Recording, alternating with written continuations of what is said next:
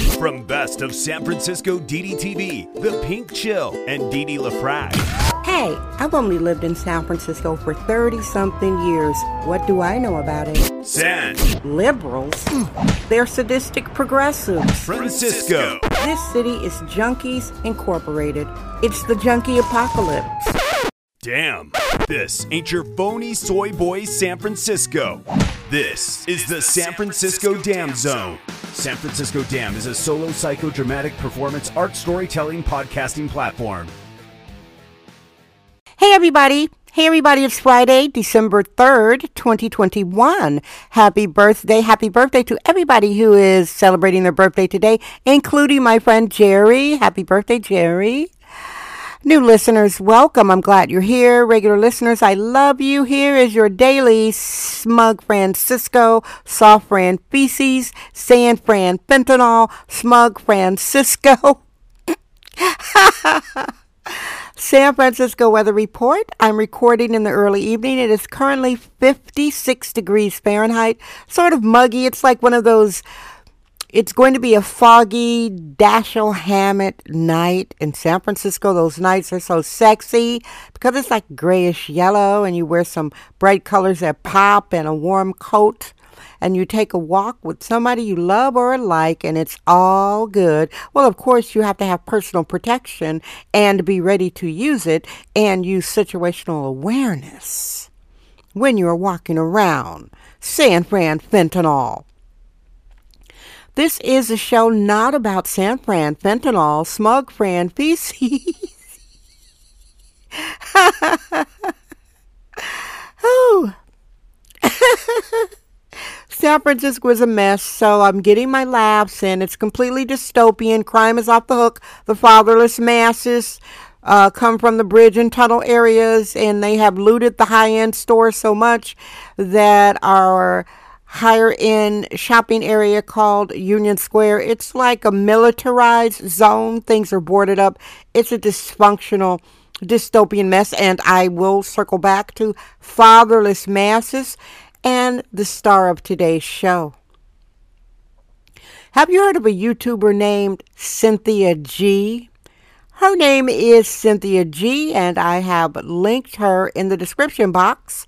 This is Sexist Womanist Bohemian Excellence. It's the San Francisco Dam Zone with Didi LaFrac. So you get the show notifications because I post at different times of the day. Lately at night and usually during the day. But back to Cynthia. Cynthia, wow, it's hard to describe her. I am not looking at any notes about her. I want to talk about her off the cuff. I have been listening to her on YouTube for years. She has course corrected, in my opinion. Artists and creatives have a right to change what they're doing and go on a different path. I consider her, she does like lectures concerning black women and black male pathology. She's incredibly funny. She's beautiful. She's extremely sharp and intellectual. And some of you will be shocked when you look at some of the topics. You will say, I had no idea any of this was going on. And that's what happens when people are minding their own business and taking care of their own culture. Most people have really no idea what's going on in Black American culture, except you think that, oh, let's save black males. That's the main thing. When people think of black culture, it's let's save black males, which is why it's suffering right now. Because why pour all your energy into men that aren't protecting the community, aren't marrying the mothers of their children, yada, yada. Now, I've had these talking points, my own specific talking points about Black American culture since I started making art in the San Francisco area in the 1980s. Yeah, in 1980s. I did a piece called Thanks, Daddy. It was a psychodramatic piece about the effects of fatherlessness on myself, and my character was called the Art Girl, so I'm moaning, groaning, crying, rolling around on stage, very 80s performance art style. And I debuted that at a Black performance art festival it was interesting. Some black people were really upset with me, like, oh, get over it. You know, you don't have to keep talking about your father wasn't in the home. Get over it. And it's mainly women, black women, that were giving me hell.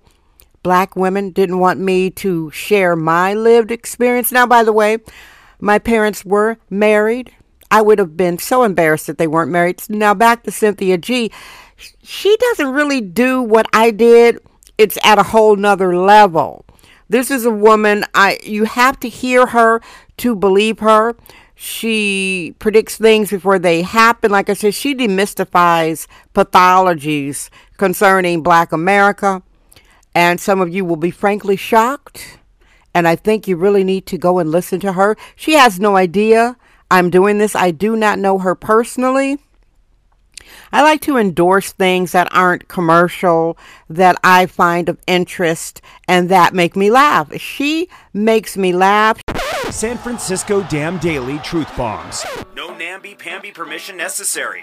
And by the way, I have some different things coming up. I'd like to say what they are, but I know I have the idea grabbers that lurk around me. I see my jargon. See, I'm the type of person, I like to get credit.